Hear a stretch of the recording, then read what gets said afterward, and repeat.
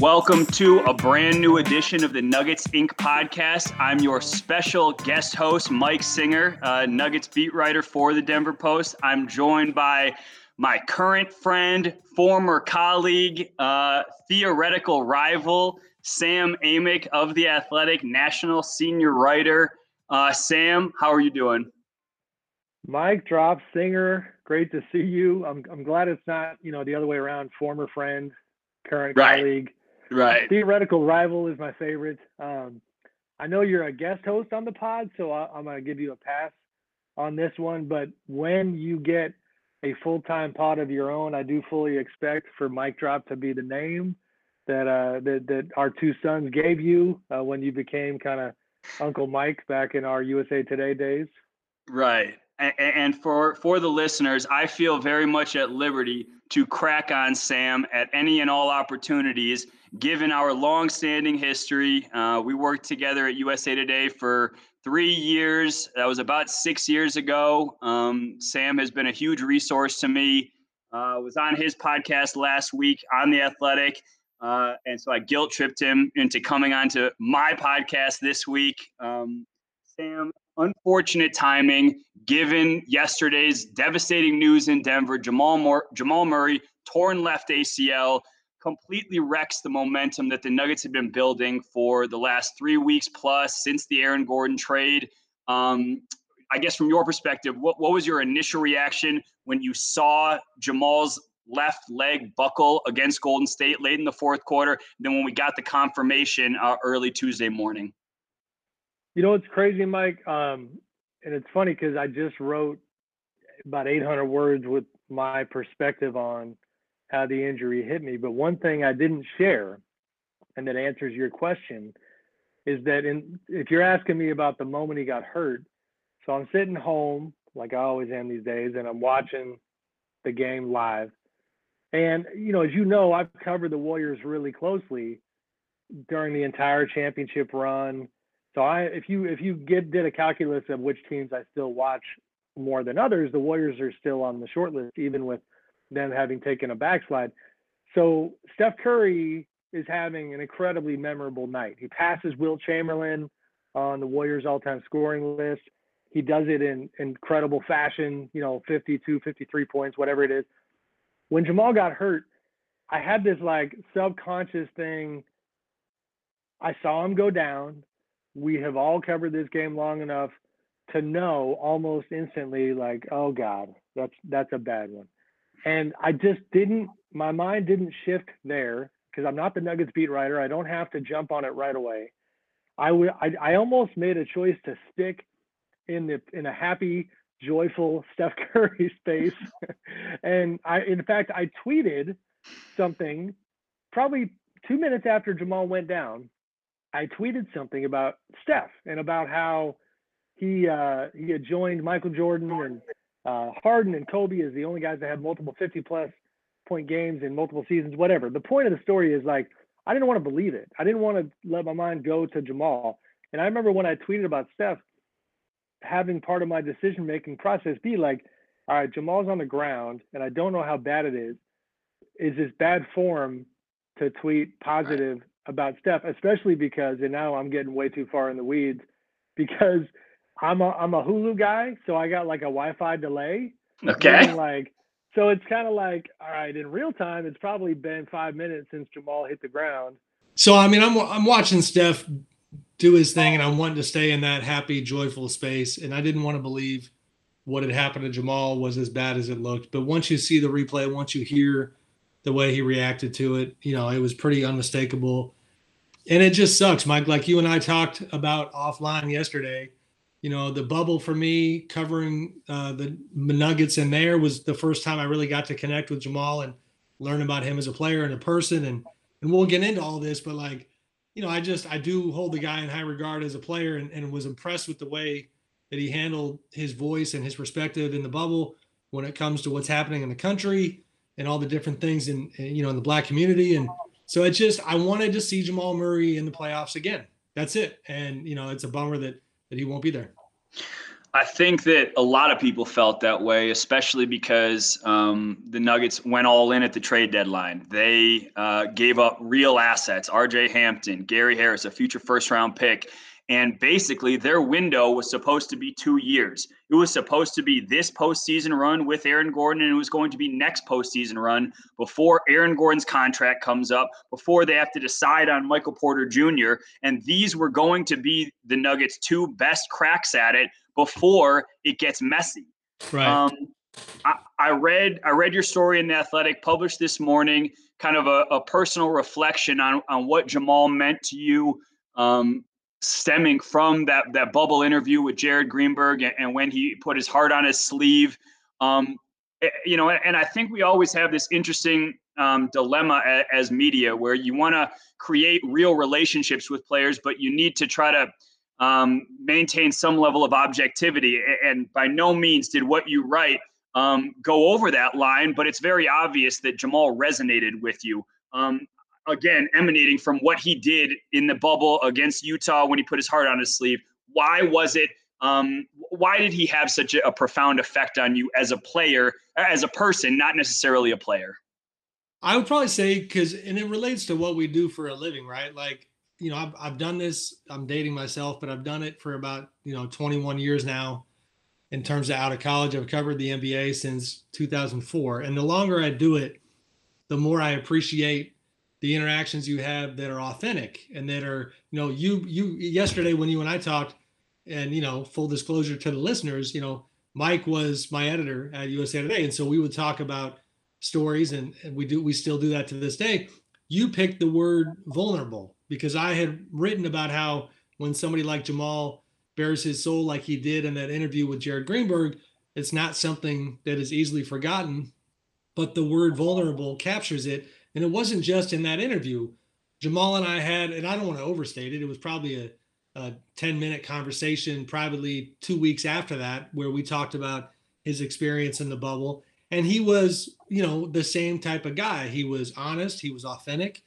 That stuff resonates with me because our jobs are like somewhat worthless if people aren't going to be real with us. If it's going to be nothing but cliches and politics, then I don't really want to do this job for a living. It's not very much fun. So getting somebody like Jamal who is willing to be real, that is why, I felt a different kind of connection to this guy. And again, to not overstate it, this, Mike, I'm not trying to pretend that I know Jamal. I don't.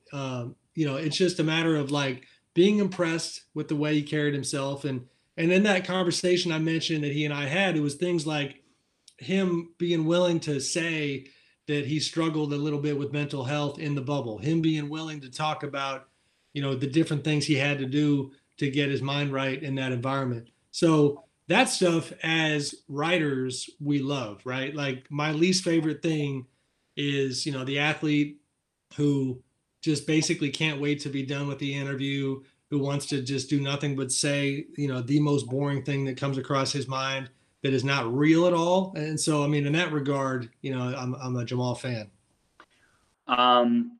As I was kind of reflecting on the injury and letting the dust settle for the past day, initially, I was a little bit gobsmacked at how significant it was and the immediate implications, the immediate ramifications on the Nuggets this season, and obviously how they're no longer probably title contenders, which is kind of the bottom line.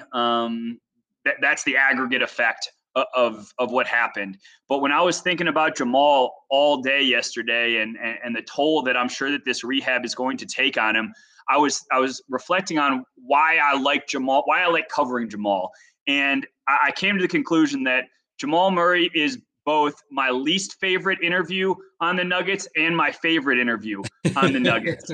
And the reason why that is because if you come to Jamal with the question that is you misphrase it or you just beat around the bush or it's surface level, like Jamal's going to make you work and he's going to test you. He's going to push back on you and he's going to make it hard for you, which I've had some hilarious / borderline uncomfortable interactions with Jamal over Zoom. But at the same time, the reason why I appreciate him so much is because he can also be the most engaging, the most honest, the most insightful, the most raw interview on the Nuggets at the beginning of this season.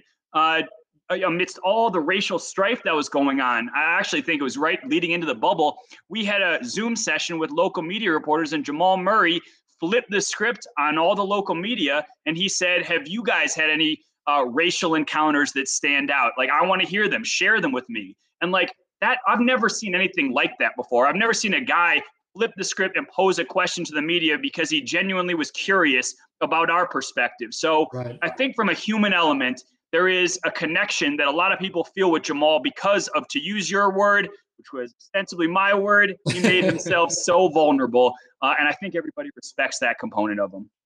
That was good, by the way, Mike. You just found a way to pat yourself on the back while making it seem like you were complimenting me. That was I'm versatile. If that's a reverse left-handed compliment, I don't know which hand that is.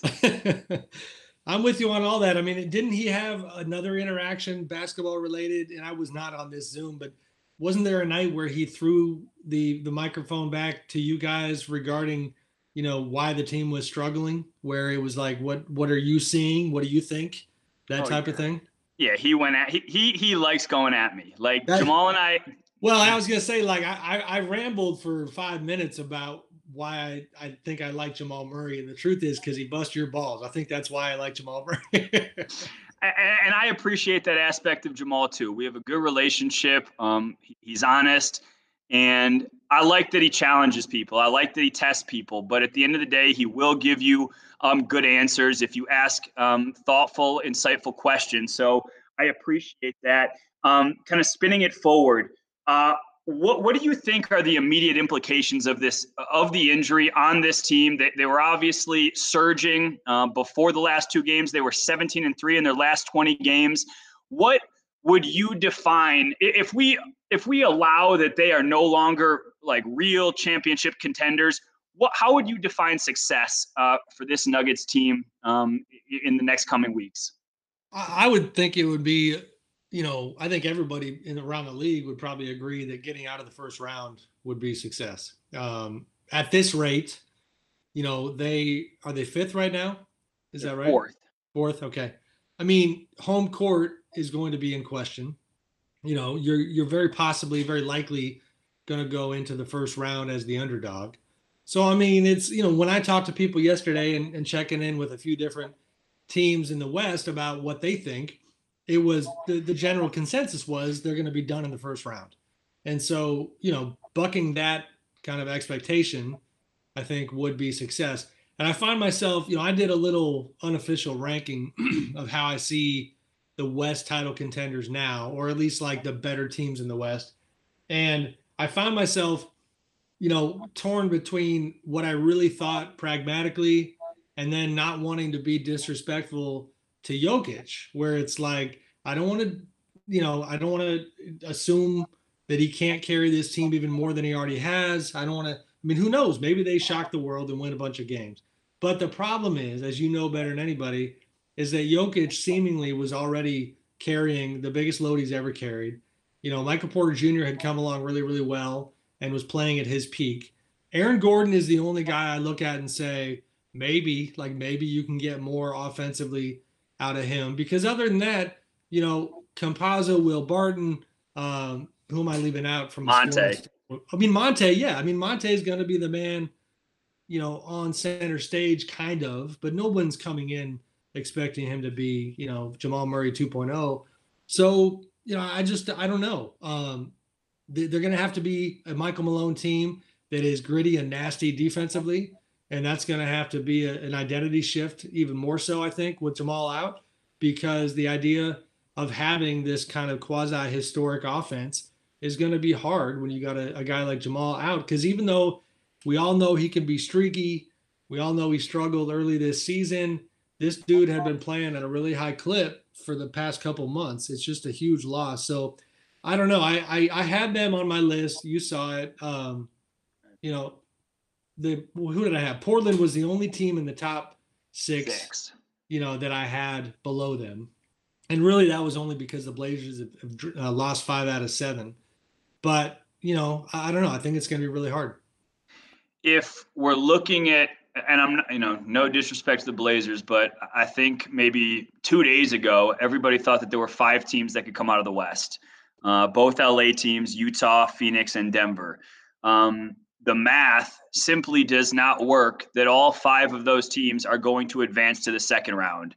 And if you needed to choose one of those teams that is the most susceptible to a first round upset, it would probably be the Denver Nuggets, simply because they are going to need to adjust on the fly to losing their second best player. And I really like the point that you made that Jokic and MPJ were already doing historic things for their respective positional and age groups. Like Jokic, MVP frontrunner. Michael Porter Jr. is coming into his own. Michael Porter Jr. has only played 99 regular season games in his NBA career. He's in his 3rd year in the NBA. Is it fair to assume that he can rise to that level and be the number 2 option of a historic offense?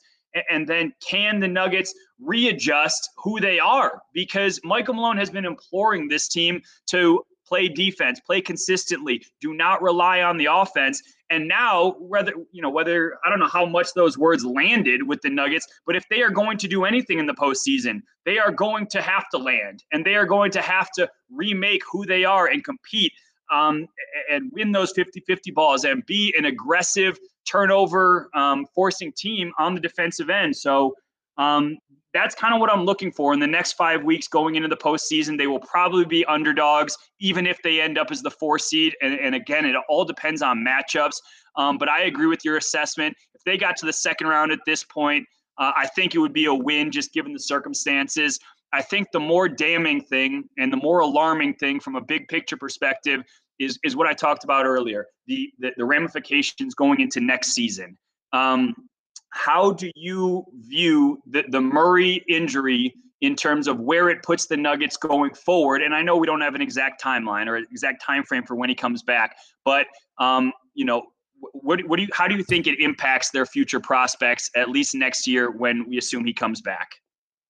It's not great, you know what I mean? And before we go down that road, you got me thinking about the prognosticating about these playoffs, right? The idea of any of these elite teams losing one of their stars, like the proof is right there in front of us. Let's look at the Lakers. When LeBron James, arguably the greatest player of all time, lost Anthony Davis, the Lakers had a really hard time. Steph Curry has had an incredible year, and his is even worse. You lose Klay Thompson, Kevin Durant obviously leaves, but Steph has been incredible. So, Jokic is that guy for the Nuggets. He can be incredible. He can do everything he can do, and they're still going to take L's at a higher clip than they did before. So, to me, that's kind of where my head's at. Next year, it's just, you talk about writing that I feel bad for Jamal. I feel bad for Jamal now. Next year, maybe I'll write another column about how bad I feel for the Nuggets, because at that point, it's about the collective group and their plan. And Tim Conley, having put a really, extremely effective plan together, and the kind of thing where, they collected their assets. They kind of laid in the weeds, waiting for the right opportunity. They passed on other players that they could have had. They dipped their toe in the James Harden waters, thought about that. And Aaron Gordon was the guy. And it looked like it was really, really going to work. And for a number of different reasons, right? Like the defensive impact that you hit on earlier, the contract situation, the fact that you would get him for this year and next, and really have a good runway at it. And now, that's tricky. And I shouldn't be drawing a blank on this. Is he up after next offseason or the following? Aaron Gordon has this year and then next year, and then is a free agent. That's what I thought. Yeah, okay. And I am cheating. I pulled up the salaries here. So that's where it's like, okay, the whole Aaron Gordon experiment, like 7 to 9 months typically is what you're looking at with an ACL injury. And so, we're sitting here talking in April. That makes it hard. Aaron Gordon's not going to have the evidence and the experience that he needs to decide what he thinks of this Nuggets group with Jamal Murray as part of it. And so that part, it's not eloquent. I keep going back to the word. It sucks. It just sucks for everybody involved, especially because I love the idea that in the West that, I'm a sucker for the kind of the storyline of give me some super teams, and then give me like the plucky, organic, small market success story as well. And let's Just see say it. Just say it, fanboy. Just say it. And talking about laying in the weeds, you were waiting on that one for 20 minutes. Yeah, that's I accurate. just love the idea. I mean, like Lakers Nuggets, like that conference finals last year was more competitive than it looked to be on paper. And, that matchup was a fun one because the Lakers, we all know the Lakers went in. Did they respect the Nuggets? Yes. Did they fear the Nuggets? No. But there was probably a little element of disrespect where they, behind the scenes, were like, all right, let's get these jokers out of the way, pun intended. But that kind of a dynamic is now going to be missing from the Western Conference.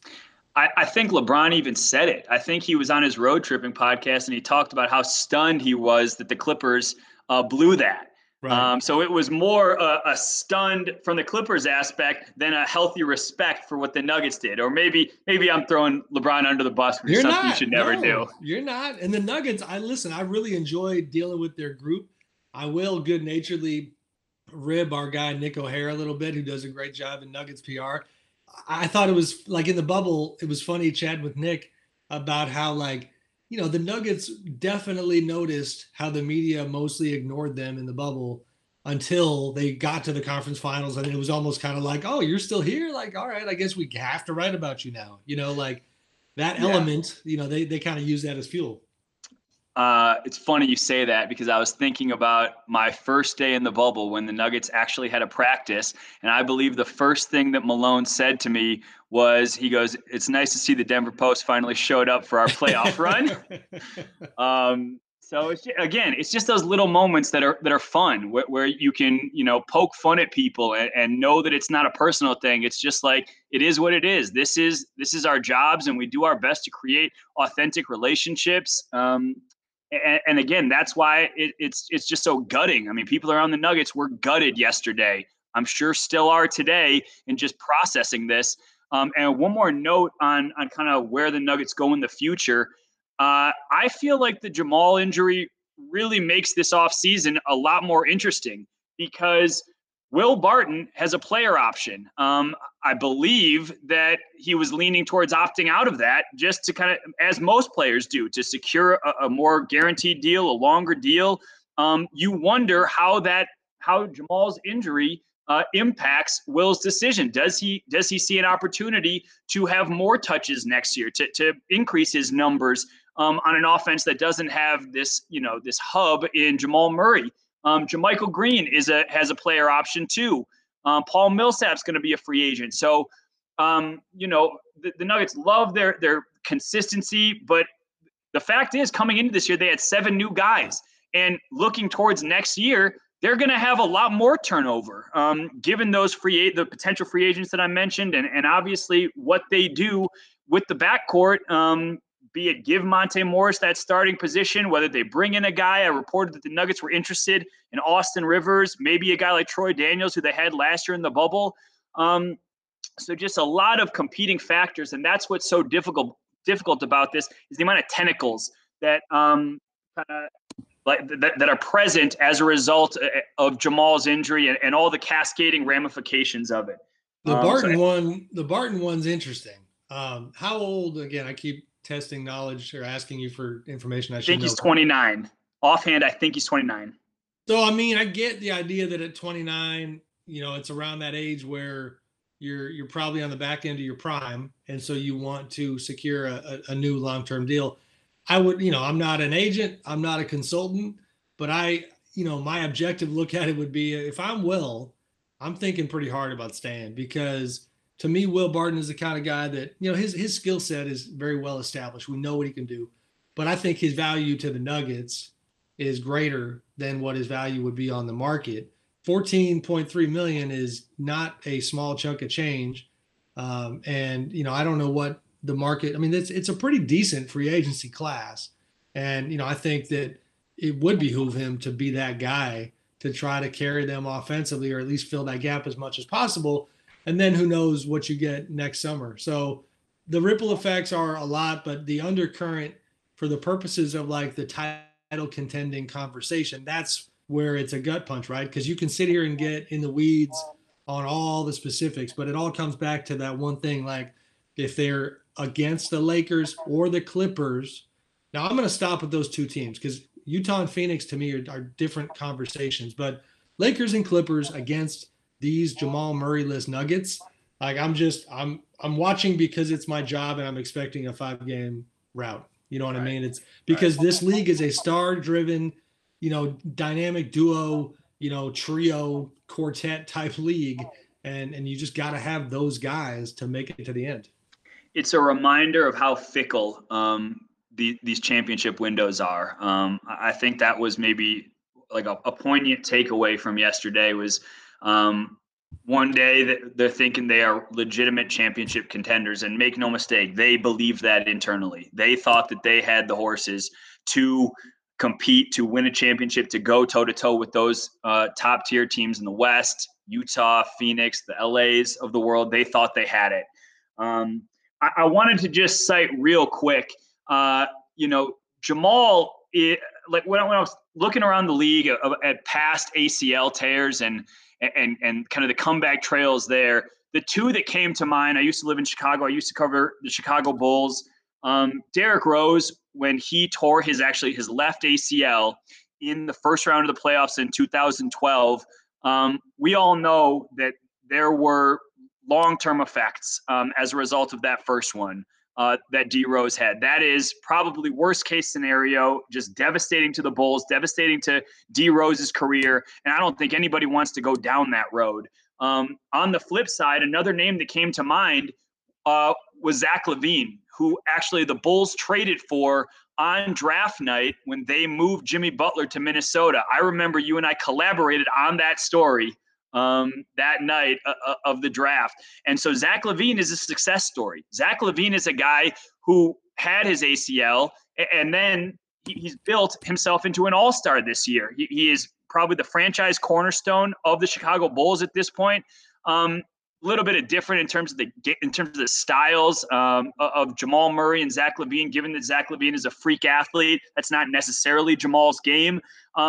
But there is a precedent. There is a history of guys returning, and I tend to believe that Jamal's style is not one that will be markedly affected by this ACL tear if he indeed is able to recover fully. I don't think that his style of play is going to just fall by the wayside because of it. I would tend to agree, and I think the LaVine example is a really good one. It's like you said, it's a little bit apples to oranges from an athleticism standpoint, but there's a lot of similarities there. And Zach is playing the best basketball of his life right now. And I'm looking at his numbers post ACL, and honestly, if you looked at his progression year over year, you would never know that there was a major injury. It's been nothing but an upward climb. So that part, I do feel confident too that Jamal is going to be back to being the guy that he's capable of being in this league.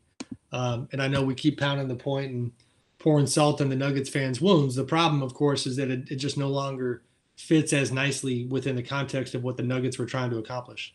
Yeah, no doubt. It just gets messy given the contracts and does Aaron decide to stay, and what do they do with Porter in terms of an early extension? Do they reach a max number with him? Are they willing to go into the luxury tax? Like, the ripple effects. The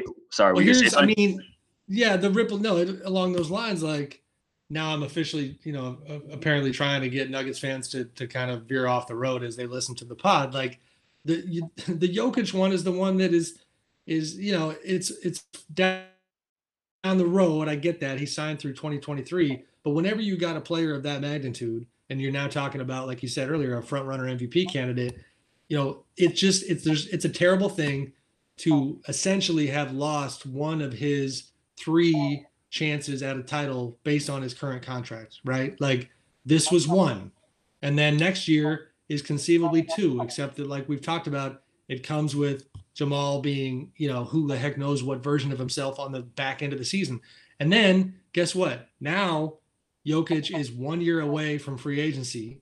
And that's when teams get nervous, and especially small market teams. So what is his state of mind, and how are things going at that point? those are going to be questions that are hanging over the Nuggets for the next couple of years. You mentioned it. I'm gonna spin the topic away from Jamal. Nikola Jokic as the MVP frontrunner. How, if at all, does Jamal Murray's injury affect Nikola Jokic's candidacy? And where did you have Nikola Jokic kind of in the discourse of the MVP conversation in your official athletic Sam Amick hierarchy? I had him number one. So I've done two of these where I ranked the candidates, and he in the latest one he was number one. And I'm trying to cheat. I should know my own material. I think I had Giannis number two, and I had written and said countless times that it was the kind of the availability award, and it's not really sexy, but the old line about how the best ability is availability, and Jokic was out there playing every night, had his team in the top half of the Western Conference, and a historic track where, as he's right there on that threshold of 28, 11, and 8, which is I think only four other guys or three other guys ever have hit those thresholds. So doing great things, but the way it impacts it obviously is that every loss they take, and let's assume that they wind up on the back end of the top 8 in the West, the unofficial calculus gets harder for a guy like him. Like, how do I feel about voting for a guy who had a great year, but his team is now 6th? And it's like, oh boy, now his team is 7th. And who knows? We'll see how it goes. But this is such a weird MVP race, Mike. Like, and now I cheated and I have it in front of me. I had Damian Lillard 3rd. That's not looking good right now, even that high of a ranking, because Portland's not playing well. I don't know who the hell this goes to. Joel Embiid is back. And if Philly can wind up winning the East, and if he ends up playing enough games where you can sleep at night voting for Joel, then honestly, I could see a world where Joel overtakes Jokic in this thing. But the collective success matters. And people generally don't like voting for an MVP whose team is not considered elite. And that's where it maybe not be fair, because it's not his fault that Jamal got hurt, but I can see the look on your face. You have some feelings here. I don't have feelings. I have a feeling that Nuggets fans are about to be in their feelings, but with you saying Joel Embiid has a chance at the MVP over Nikola Jokic, given that you also said the availability award, when there's like an 18 or 19 game difference between the two. And I get it. Team success is what matters, but it may be the closest MVP vote we've had in a long time. So I think I have this right.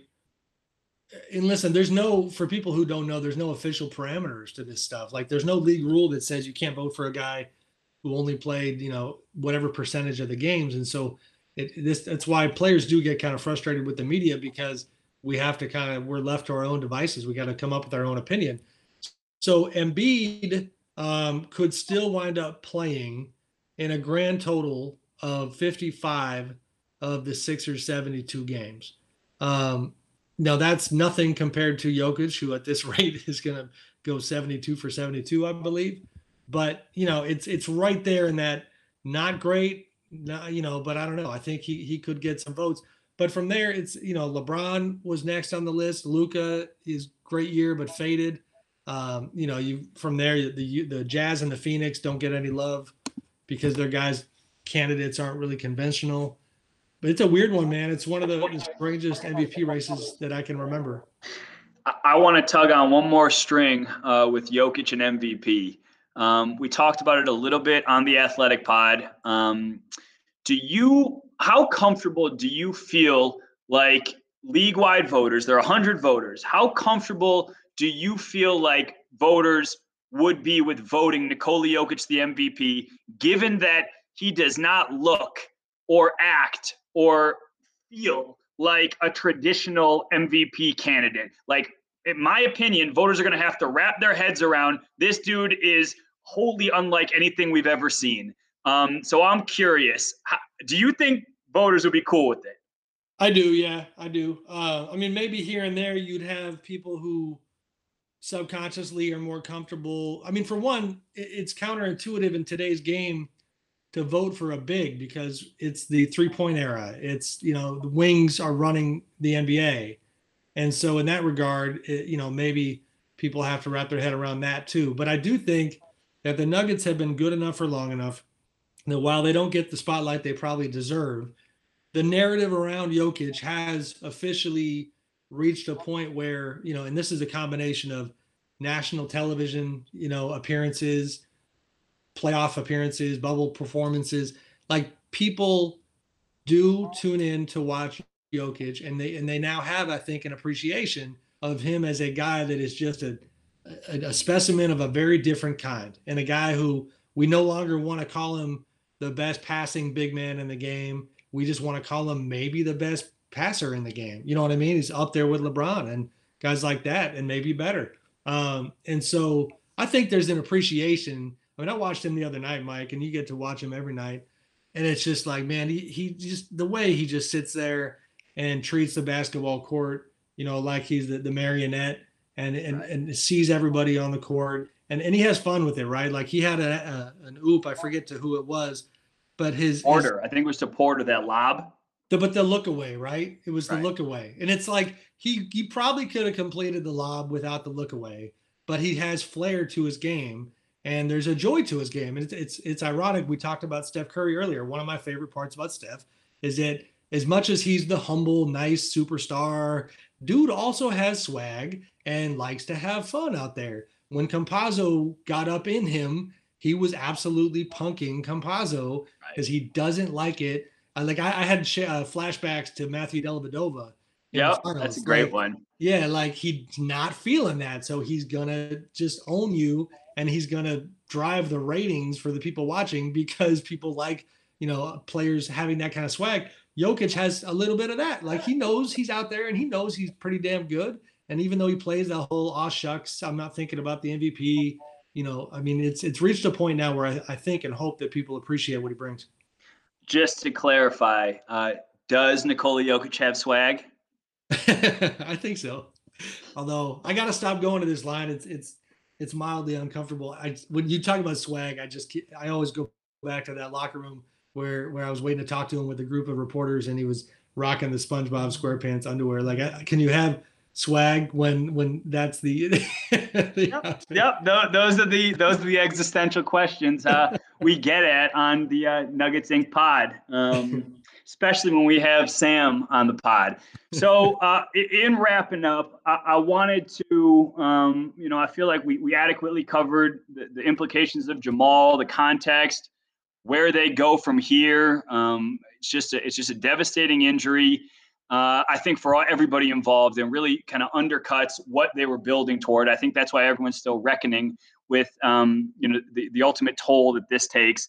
I was going to blindside you with a memory lane. Was there ever any, like going back to our USA Today days, do you have any stories that we worked on or any moments that we had, in our 2 to 3 years together that stuck out to you that were favorites, where we've, that sort of set the background for our friendship? Does anything come to mind? I mean, honestly, yeah. I mean, the top of mind, the first one that I think of that is, I'm being corny here, but it's like when you do this job for a living, you got to try to not forget that that to varying degrees, we all got into it because we enjoy sports, right? Mm-hmm. So when your role was kind of changing at USA Today and you were getting your feet wet with the new role, you are an unabashed, native of Ohio and a guy that, that's your story and that's your background. Cleveland, come on now. Yeah. And so you're a Cleveland boy. And so we were preparing to cover the finals, I think it was. And it was like, you and you can fill in the gaps on the story here and help me with my memory. But like Jeff Zilgan and I, the two national writers at the time at USA Today, we're kind of just going through the motions because we've been there and done that and trying to figure out how to cover the finals. And you were like driving, unspoken amount of miles to get to Cleveland and to get into the finals. And you wanted to just kind of be able to feel it and hear it.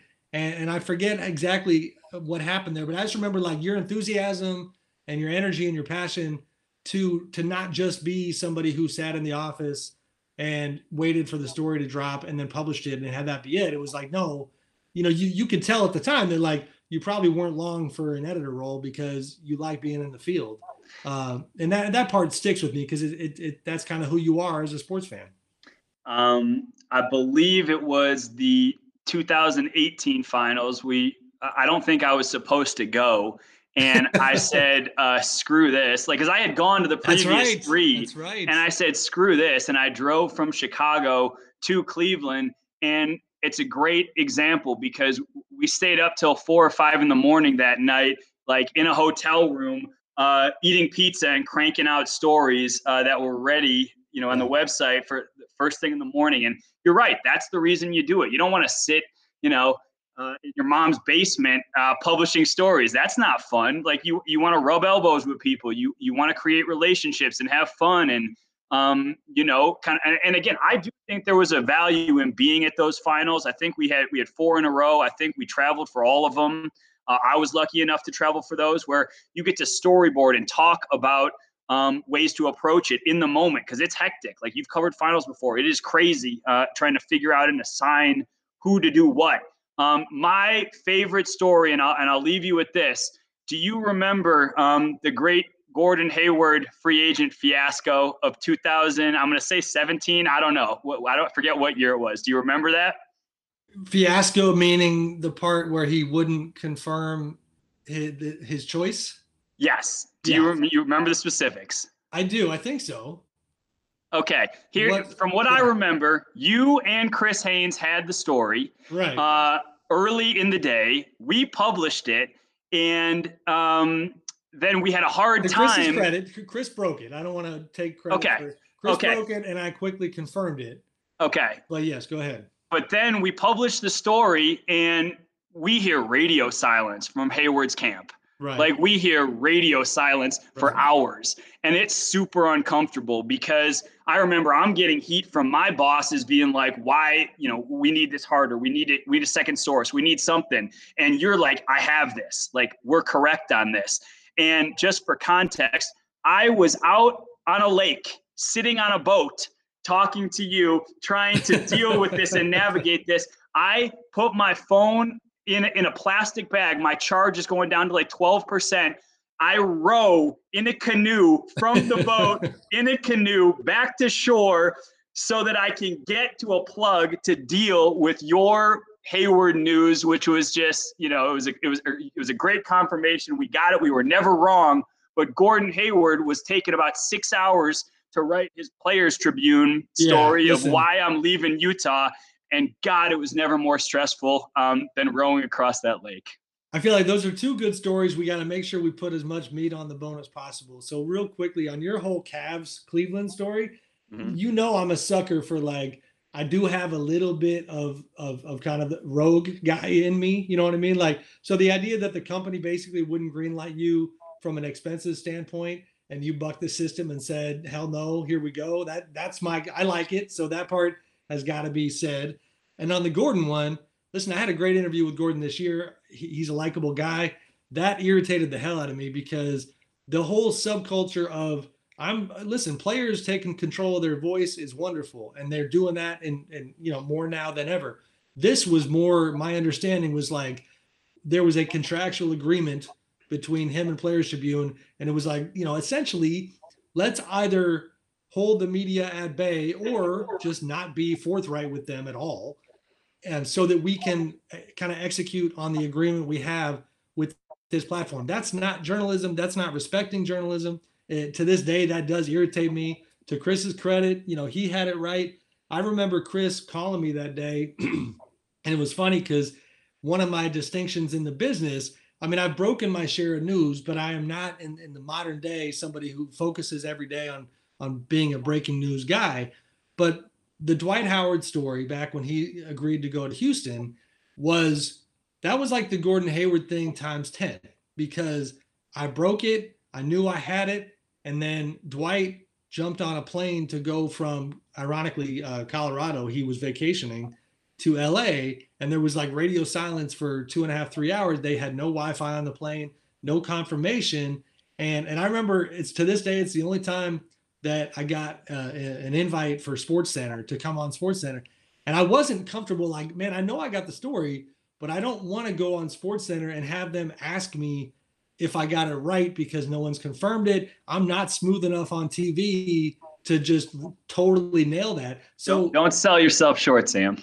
But like, I remember Haynes, I don't think he would mind me sharing this. Like when the Gordon thing went down, Haynes kind of called me laughing, and he knew he had it. I knew that he was right, but it was kind of like, hey, let me call the dude who is one of the few people on the planet who can relate to this feeling when the whole world, social media wise and in the sports world, is kind of yelling at you on your phone saying, hey man, you jacked this up or whatever. There's anxiety, there's stress. And then yes, there's relief when they finally, confirm what you already knew. But yeah, good times, man. No, I love it. Sam, I think that does it. I appreciate your perspective on the Nuggets, on Jamal Murray, on, where they go from here. Obviously fun going down memory lane. It's not like we don't do this every freaking week when we chat on the phone, but maybe people appreciate listening to kind of the substance behind some of these stories. Again, appreciate your time. Thank you so much for jumping on. Obviously follow his work at The Athletic. He's Sam Amick. He's a good dude and he's relatively good at his job. I'm not as good at pickleball as you are, Mike Singer. We didn't even get into that, man. I can neither confirm or deny. All right, brother. Thanks for having me. Thank you.